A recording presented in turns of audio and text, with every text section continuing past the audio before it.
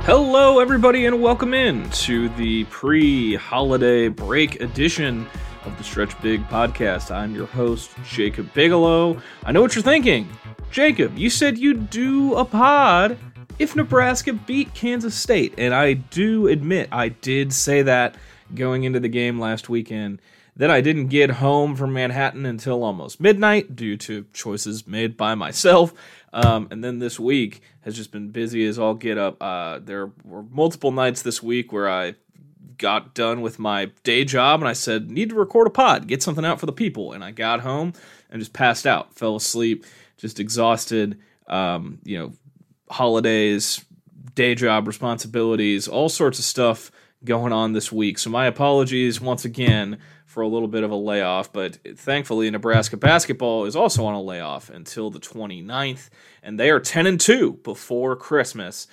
This is the first time Nebraska has started a season since the 2018-19 season at the 10-2 mark. 2018, Tim Miles' final season as the head coach. They started 10-2, and in December they beat Cal State Fullerton at home to go to 10-2. On the year. So in this episode, we're going to talk about the last two games, the trip to Kansas State last weekend, a little inside baseball on my trip to Manhattan as well, and then we can talk about North Dakota as well. Was not expecting, well, kind of wasn't expecting to be that close, kind of expected to be sloppy, but we'll talk about both those games. Some questions I still have through 12 games, Christmas break questions, and maybe some pre-New Year wishes for the Nebraska basketball program, as well as a look around the Big Ten.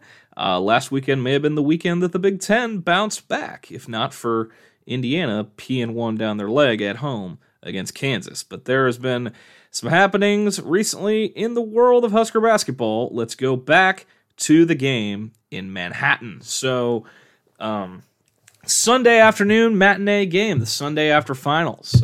Bramlage Coliseum was full. It was packed. The student section was full about 45 minutes before the game, and I will say this, I was thoroughly impressed with Bramlage Coliseum as a venue and with the atmosphere. They've clearly put a lot into fixing that place up. It's nice. It was a cool atmosphere for a basketball game. Could only imagine what it gets like down there during a marquee Big 12 home game for Kansas State. Manhattan, Kansas. Never been to Manhattan before, and I enjoyed the town. I liked it. The vibes were good. Spent some time in Aggieville Saturday night when I got to town, and Sunday night after the game before I went home, I had dinner with a fellow Husker media member after the game.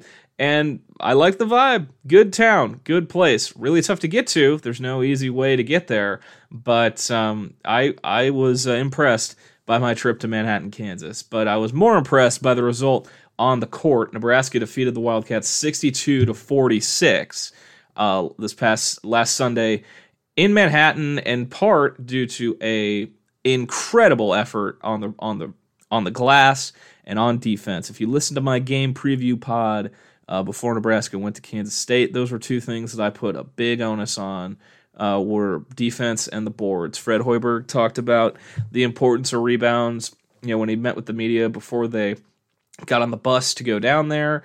Talking to Juwan Gary and Rink Mast after the game in Manhattan, that was definitely something that had been harped on all week long leading up to it, and they dominated. They won the rebound battle by 17. They had 22 offensive rebounds as compared to Kansas State's 13. And even when offense was not the name of the day, and Nebraska only shot 35%, both from the field and from three, they didn't score for the last 4.5 minutes of the game. But that game was well in hand. They were up by 18. Just under 5 to go when Keisei Tominaga hit a three, and that was the kill shot. That was the dagger. Kansas State just never could get any flow into their offense. No rhythm at all. That's a credit to Nebraska. Also have some questions about Kansas State in year two under Jerome Tang. This isn't a Kansas State podcast, but they kind of the way they carry themselves as a team, the way they go about their business, kind of gives me AAU team, dysfunctional AAU team vibes. They love them some them, that's for sure. But talked going into the game about the three-headed trio, Perry, Carter, Kaluma. They all averaged 16 a game. Kaluma was at half his average with 8 on 2 of 10 shooting, 0 of 5 from 3. Cam Carter, 4 for 17, 12 points. Tyler Perry, 3 for 11, 11 points. He only attempted 1-2. He took a bunch of silly threes.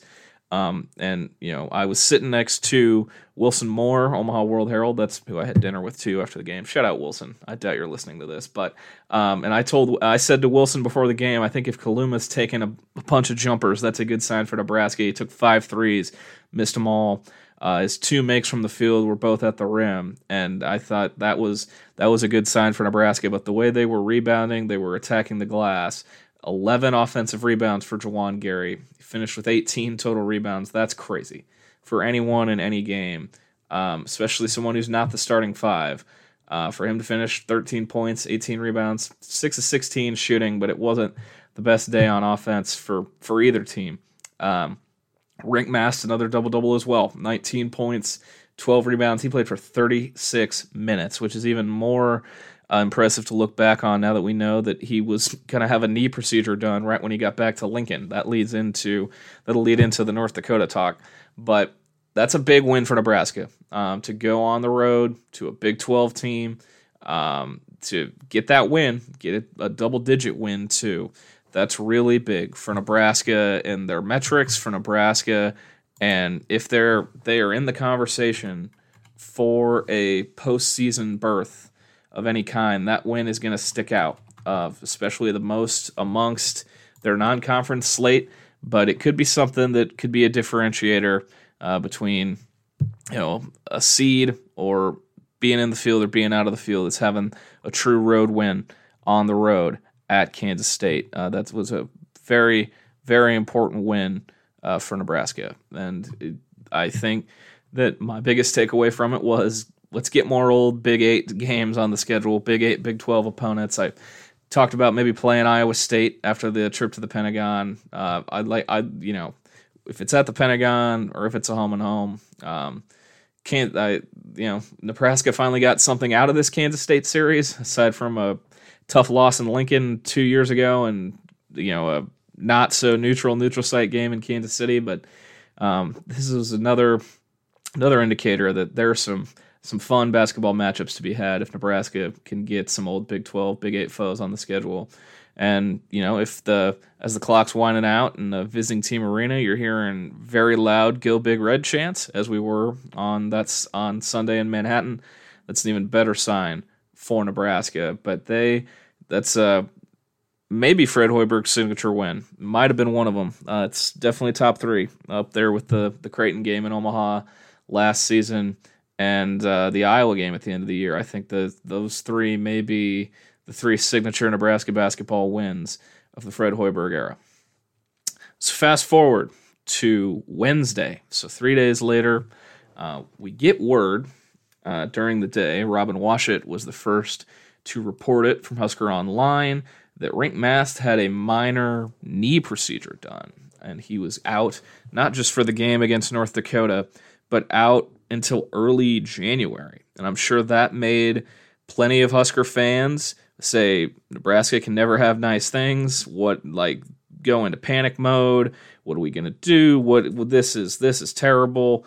And Rink, we find out, hearing from Fred, after the game, talking to the media, and then, before the game when he was talking to Kent Pavelka on the radio too, Rink Mast didn't practice for 3 days leading up to the Kansas State game. He got a screening done on his knee, and they found, I think, and Fred said, these are paraphrasing Fred's words, they found a little loose piece of cartilage in Rink's knee. That explains why he was wearing a brace in Manhattan for the Kansas State game, and he hadn't had a brace on his knee the entire year. They decided to play the Kansas State game and then have a minor cleanup procedure done to get the little piece of cartilage that was floating in Rink's knee cleaned up, taken care of. They said it was a minor procedure. Fred also said that Rink was already doing a treadmill workout the day of on Wednesday, and Fred joked that he was going faster than he was on the treadmill. But that was the procedure, a small cleanup routine. Nothing. They weren't repairing any damage. There was a loose piece of cartilage in Rink Mass knee, and they got it cleaned up, so that didn't affect him further down the line. And then in the immediate, Nebraska had a game to play against North Dakota. North Dakota, out of the Summit League, hearing from Gary Sharp, voice of the Mavs, in Omaha, he said they're one of the better teams in the Summit, not the favorites, but they're in the top half. And it's the classic Nebraska basketball letdown spot. The bye game at home before Christmas. Incarnate Word, Samford, Gardner Webb. I was a part of the game against Gardner Webb and the fallout from that. Even going back to some of the Huck Sadler, Maryland, Baltimore County. Fred Hoiberg lost a game at home to North Dakota, his first season, and in the same setup as well. So it's a spot that Nebraska fans have seen the program lay stinkers, lay eggs plenty of times before. And for the first 20 minutes on Wednesday night, it seemed like we were on our way to just that. Nebraska trailed by double digits. They were down 10 at the half. And then they were down 14 at one point in the second half. And it was looking like dire straits for Nebraska. The talk of the word cancel was coming back on social media. People beginning to worry, and I think part of it had to do with the spot in which the game took place, but part of it also had to do with the absence of Mast, what he does for Nebraska offensively, what he does on the glass, the physicality, the leadership. He's one of the more veteran guys, and to be missing that in a spot where the veteran experienced guys, they've been through it before, they know all about it, and it's to be missing that in that spot obviously is going to play a factor. Nebraska down 14 comes back to defeat North Dakota 83-75. They outscored North Dakota in the second half 51-33. There was a point where they went on a 14-1 run. They got back to after a first half where they shot 17 threes in one half, they went back to trying to play downhill, play through the paint. We saw Josiah Alec get more involved in the second half. He had 8 in the second half. He was doing some post moves, hook shots at the rim. And that was important to see him get involved after a shaky first half. So 8 of Alec's 10 came in the second half, and just in general, Nebraska was more focused on playing inside in the second half, and they imposed their will. They played good defense. North Dakota was making it tricky at the end. They made some late threes to be hanging around. North Dakota both teams shot 11 for 32 from three. North Dakota, they've got some dudes. They've got some, I'm interested to see how they end up in the Summit League. I'll pay a little bit of attention to the Summit, for Omaha and some of the local guys that are up in that league, but I'm interested to see how North Dakota ends up. But for Nebraska, in the second half, they showed resiliency. They showed that fight. They showed, they didn't pack it all in, go home. Some past Fred Hoiberg teams maybe would have wilted. They would have, definitely past Fred Hoiberg teams, past Nebraska teams would have lost that game on Wednesday night. And, C.J. Wilcher was pretty honest in the post-game availability. We heard from him and Jamarcus Lawrence, the Jersey boys, and CJ was pretty blunt, pretty honest. Said previous teams that he'd been on at Nebraska probably would have quit, and I think it, for them to rally, speaks to the mantra, the mindset this year's group. And yes, it's a win over North Dakota, but you're 10-2. 10-2, 1-1 in the league, and that's not a bad place to be before Christmas. But there's still a long way to go. One more non-con game on Friday, December 29th, against South Carolina State, who is not.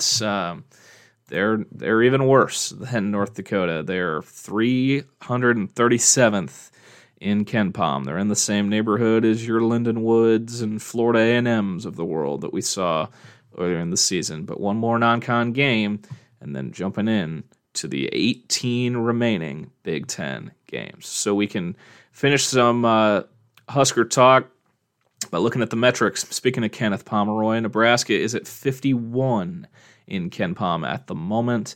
Projected record 19-12, 9-11 in the Big Ten, under 500 in the league, 19 wins. So that'd be 500 the rest of the way if that projection came true. Bart Torvik has Nebraska 48th. Projected record on Torvik is 20-11, 10-10 in the Big Ten. Nebraska still offensive efficiency rated pretty well on both sites. I will say this: that North Dakota game was their second lowest scored game of the year on Bart Torvik's game grader. It's 100, out of 100, and it's there's grades for each game.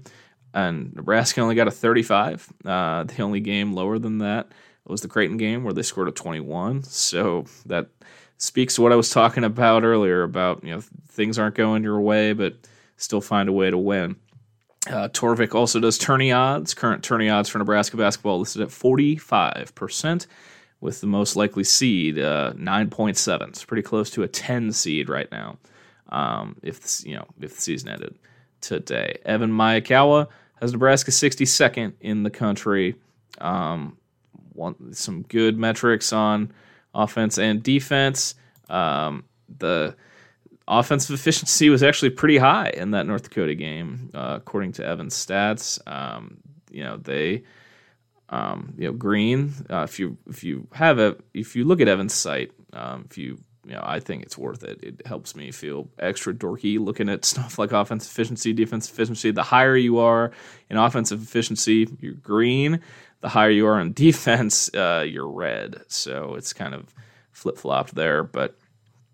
That was Nebraska's highest scored offensive efficiency game since the Cal State Fullerton game. It was higher than Michigan State, so that's interesting to me to see without Mast. And then there's also best offensive efficiency, defense efficiency, adjusted efficiency lineups: 3-man, 2-man, 3-man, 4-man, 5-man. I've mentioned this before. Sam Hoiberg is in there a couple times. Juwan Gary is a part of almost all of those. I'm fascinated that Rink Mast is only in one, and that's the 3-man of Gary, Mast, Tominaga. But you could say those may be the 3 most important players on the team. So that's what the metrics look like right now for Nebraska. And then in the net rankings, they are 56th. They have moved up from 60th the last time this updated. Kansas State was a quad 2 win. Nebraska's 3-1 in quad 2. The one loss being Minnesota, but we'll see how K-State finishes up the season, and maybe that'll be a quad 1 by the end of the year. The net rankings, quads, everyone's favorite thing. But so that's the general overview on Nebraska's last 2 games, where they are at in the metrics right now. Obviously, if you're asking questions about the current state of the team, the question number 1 is the timetable for Rink Mast. And talking to Fred Hoiberg, he said the only thing they know is early January. They didn't have an exact recovery, so it's a case-by-case basis. Obviously, looking at the schedule, South Carolina State, you should be able to take care of business in that one without Rink Mast. But then, conference play. Indiana is the conference opener on January the 3rd. Indiana's very reliant on their big guys. I'm pretty well tied in with that staff. I watch their games quite a bit. Their top 2 scorers, Kalel Ware, their 7-footer transfer from Oregon. Their second leading scorer is Malik Reneau at 6'9". They pound it inside, and that's because their guard play is a little suspect, but also have guys like Mackenzie Mbako, fresh 5-star freshman. They play through the post a lot. You could use Rink Mast in that game for sure. And then the opening stretch of Big Ten games, early January, Indiana at Wisconsin, and then Purdue comes to town. You obviously need Rink Mast if you're gonna, play Purdue. You're gonna need him for those doubles that are inevitably coming for Zach Edey. Wisconsin, he would, obviously draw the assignment on defense. The two big guys, Crowell and Wall, their second and third leading scorers.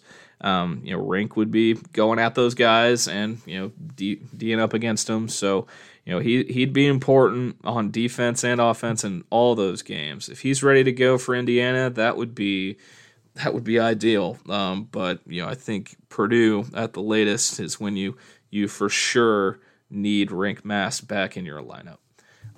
My second overarching question, and I've said this before, someone set a damn screen for Keisei Tominaga, please. Go help the man out. I know he's their third leading scorer, 13.5 per game on 43% shooting, 33% from three, 84% from the line. But I feel like they still could be running more set plays for Keisei, having guys go screen for him, go help the man out. Go help get him going. He doesn't need that much space. What's it gonna take? Who's gonna do it? Josiah Allick, you're back in the lineup. You're long. You can go set a screen for Keisei, Juwan, Bryce. Those guys need to get on the perimeter, set a screen for Keisei Tominaga. That's all I'm asking. All I'm asking. Someone go help the man out. Thirdly, Sam Hoiberg, backup point guard. It appears he might be the long-term solution at backup point guard. We did not see Jerron Coleman touch the court against North Dakota. Even at the end of the first half, when someone, I forget who was in foul trouble, they put in Cale Jacobson for the last 30 seconds instead of Boogie Coleman. And that was after Fred Hoiberg said that Jerron Coleman had been practicing well, and it would only be a matter of time before he got another chance. So maybe that was all just, coach speak in the end, but, Sam Hoiberg might be your backup point guard now. He's playing a ton of minutes. He's averaging 17 a game. That's, outside of the starters, he's, next guy up. Him and C.J. Wilcher, who was nice to see bounce back against North Dakota. I didn't mention that in the recap, but CJ had 16 points, 6 of 10 shooting, 4 of 6 from 3. Another good bounce back CJ Wilcher game. That's probably why we heard from him in the post game. Not probably, it definitely is, but CJ is up to 37% from 3 on the year, and that if that became consistent for Nebraska, that'd be a pretty big bonus. But yeah, Sam Hoiberg, backup point guard, he just makes things happen. He just does. There's a different energy, different levels to a bunch of stuff when Sam Hoiberg's on the floor. Energy, effort, defense, and that's probably why he's your backup point guard right now.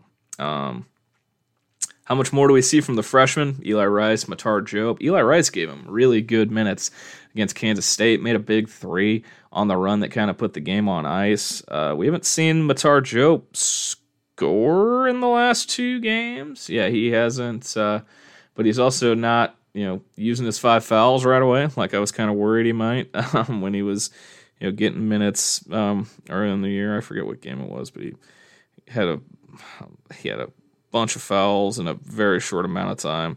That was Florida A&M. He only played for 5 minutes, had 4 fouls and 3 turnovers, which is efficiency in some way, but I'm interested to see how much we see out of those guys moving forward. If the offense is stagnant, could you bring in Rice, try to use him as a playmaker, either off the dribble for one of those corner threes that he loves?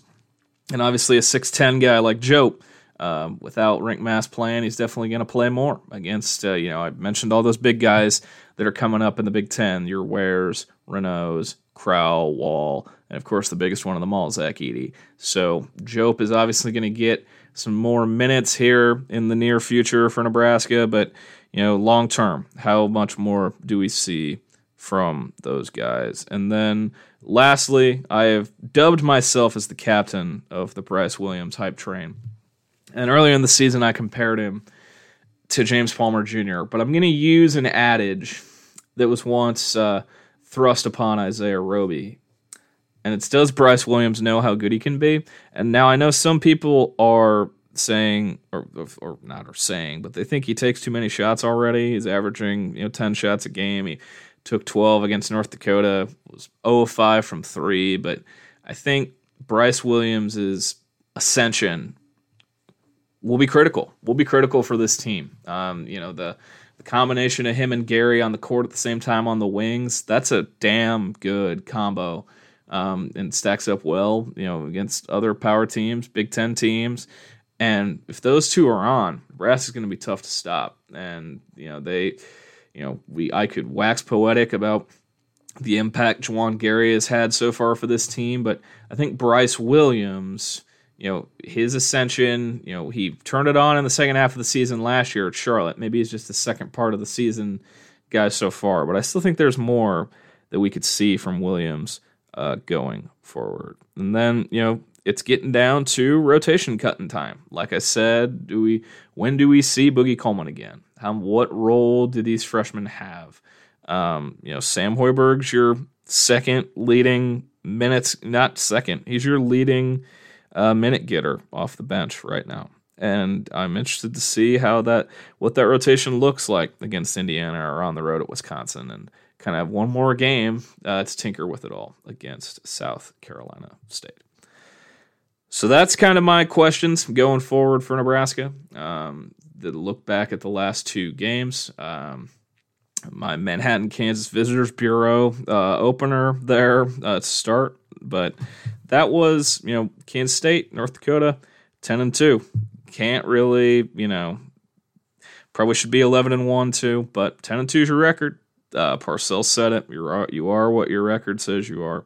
And Nebraska basketball is 10-2 before Christmas. So we can end with a look around the Big Ten Conference. The last time I was talking to you guys was before a pretty big day in the league this past Saturday. Penn State fell to Georgia Tech on what I was told was a pretty bad call at the end. Penn State's still probably at the bottom of the conference. Indiana led Kansas for most of the game at Assembly Hall. And Assembly Hall, I've still never been there. It's one of the Big Ten venues I've never been to. But whenever there's a marquee, ranked team coming into Assembly Hall and Indiana's like slightly the underdog or just the underdog in general, that place is juiced. And that was a really cool environment until Indiana just let it slip away. And, Kevin McCullough drawing fouls. He had 21 points, 13 of those were at the free throw line. And that outdid the Trey Galloway career game where he had 28 on 17 shots. Kind of had the game of his life. And Trey Galloway, if you look at him, kind of very stereotypical Indiana basketball look. He's a white dude with goofy hair from Culver, Indiana, who, just sneaky athletic, sneaky quick. Coach on the floor. No, but he likes to, he was making a bunch of smart plays, making plays at the rim. And then it just kind of, Indiana got cold and, Kansas did not. They found a way to come back, defeat IU 75-71. But the Michigan State bounced back. They trounced Baylor at Little Caesars Arena in Detroit. Izzo probably petitioning to get Michigan State to switch places with the Pistons. It's not like the Pistons are doing anything. They've lost 26 games in a row. Might want all their home games the rest of the way to be there. They beat Baylor by 24 coming off the loss to Nebraska. Big win for Izzo, for Michigan State's confidence. They got them back to 5-5 on the year, but then they beat Oakland and Stony Brook, so now they're 2 games above.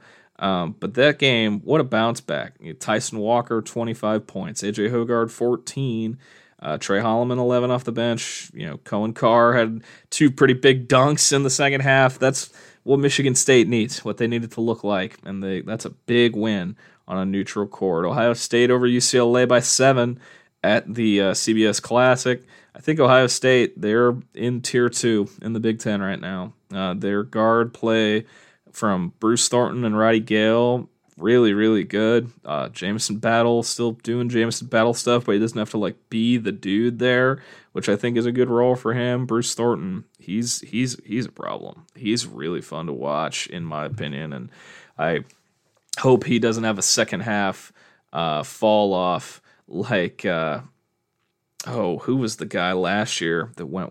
Bryce Sensabaugh. I loved Bryce Sensabaugh last year. He started the year really hot and was just a one and done, but he was not really good the second half of the season. But Ohio State wasn't really good either. I hope Bruce Thornton can keep it up. I think he's really fun to watch. And even though he was 4 of 15 against UCLA, that was a low scoring kind of gross game. I don't know what to think of UCLA right now. They're not in the Big Ten yet, but they're going to be. They're a blue blood marquee. As I sit here recording this, a couple hours out, they play Maryland, second game in a home and home at Pauley Pavilion tonight, and that's a big game for both teams because Maryland's 7-4, but we've talked about their early season struggles, and UCLA is coming off a loss at home to Cal State and Northridge, so that's a big one tonight out in Westwood. But the other Big Ten result that stuck out, obviously, was Purdue. They're still in a league of their own, and they showed that again, handing then number 1 Arizona their first loss of the season, 92-84 in Indianapolis. And Purdue, hand up. If you've heard me on my radio spots recently, I've had to admit that I was a doubter. I was a doubter on Purdue. I thought Braden Smith and Fletcher Loyer overperformed last year. Freshmen aren't supposed to play that well, and combine that with Edey, and I thought that was a glitch in the matrix. But to start this season, man, Braden Smith and Fletcher Loyer, they've been on a different level. Against Arizona, Loyer had 27 on 18 shots, 5 of 9 from 3. Smith had 26 on 15 shots, 4 of 7 from 3. And then Edey with 22 and 9, workmanlike effort for the big boy. But, those guards, man, I really enjoy watching Braden Smith and Fletcher Loyer. And it's, just two slight white kids from Indiana who wound up at Purdue, and they, the Indiana stereotype. I mean, Indiana could use a couple guys like that, some guys who can make shots, because Indiana can't make threes to save their life. But Braden Smith and Fletcher Loyer are damn good. Lance Jones, Southern Illinois transfer, he's a dog on defense. He's also averaging double figures. He's going to probably, defend your best player on the perimeter. The rest of Purdue's kind of supporting cast, they're solid. We haven't seen a lot out of guys like Ethan Morton, Caleb First, those guys we heard from last year. They have another 7-foot guy, Will Berg, freshman.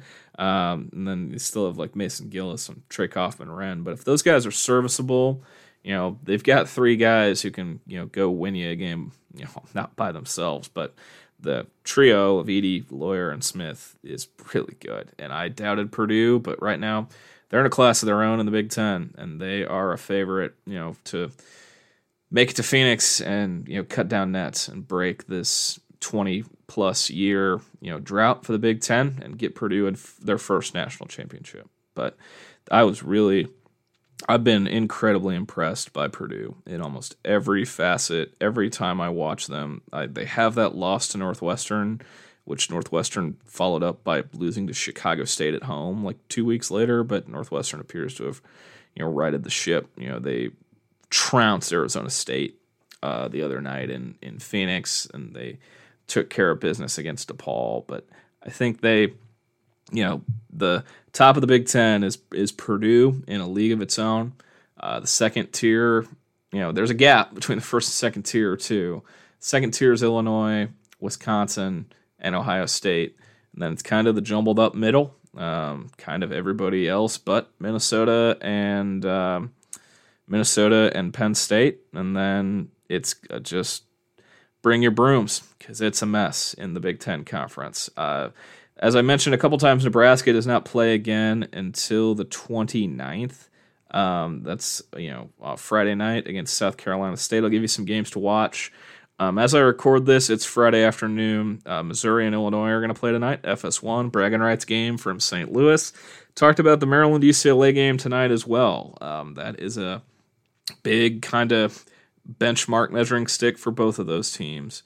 Rutgers hosts Mississippi State tomorrow at the Prudential Center, though not at the RAC. So that'll be technically a neutral for Rutgers. But, Mississippi State, pretty good team with Chris Jans. They're off to a good start, too. I'll be interested to see how Rutgers holds up there. After the holiday, we're back into some not great non-con games. A lot of bye games, but I will point this one out.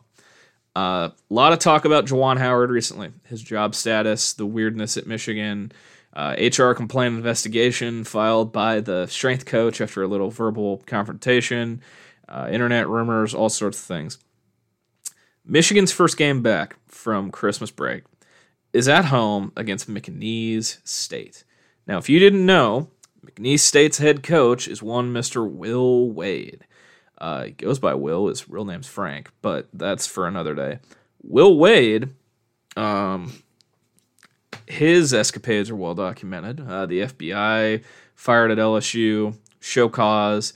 He's back in the game at McNeese State, Lake Charles, Louisiana, the Southland. I think they're in the Southland, right? And McNeese is off to a 10-2 start. They are super athletic, and the way Michigan's been up and down, if you get the notification that Will Wade's McNeese State Cowboys beat Michigan next week, don't be surprised. That game is not the same night as the Nebraska game. That game will be on BTN at some point, but one to watch, McNeese State going to Ann Arbor next week. So that's kind of some games to watch. Look around the Big Ten, and an overview, obviously, of Nebraska. So that's going to wrap it up for this week. Obviously, it is the holiday season, the season of giving. I wanted to say thank you to everyone who has tuned in to the pod so far. I know we've been a little inconsistent with scheduling and when episodes come out, but I want to rest assured that every single person who either has followed the show on the podcast platform of your choice, tuned in, know you're appreciated. The positive feedback has been awesome. It means a lot to me. The sports thing is not my full-time job. I'd like it to be my full-time job, but the podcast has gotten off to a really great start, and I'm thankful for each and every one of you for tuning in each and every week. So whatever holiday you're celebrating this time of year, happy holidays. If you're celebrating Christmas, Merry Christmas to you. I will talk to you just before the new year, 2023, about to come to an end. We can look back on the year for Nebraska basketball, basketball in general. What was my favorite arena I visited in 2023? There's plenty on that list. But until next time, be sure to tell someone you love them. Enjoy some time with family. I hope this holiday season brings some great joy to all of you and some quality time with family and some memories to be made. Thank you all for tuning in, and I'll talk to you all soon.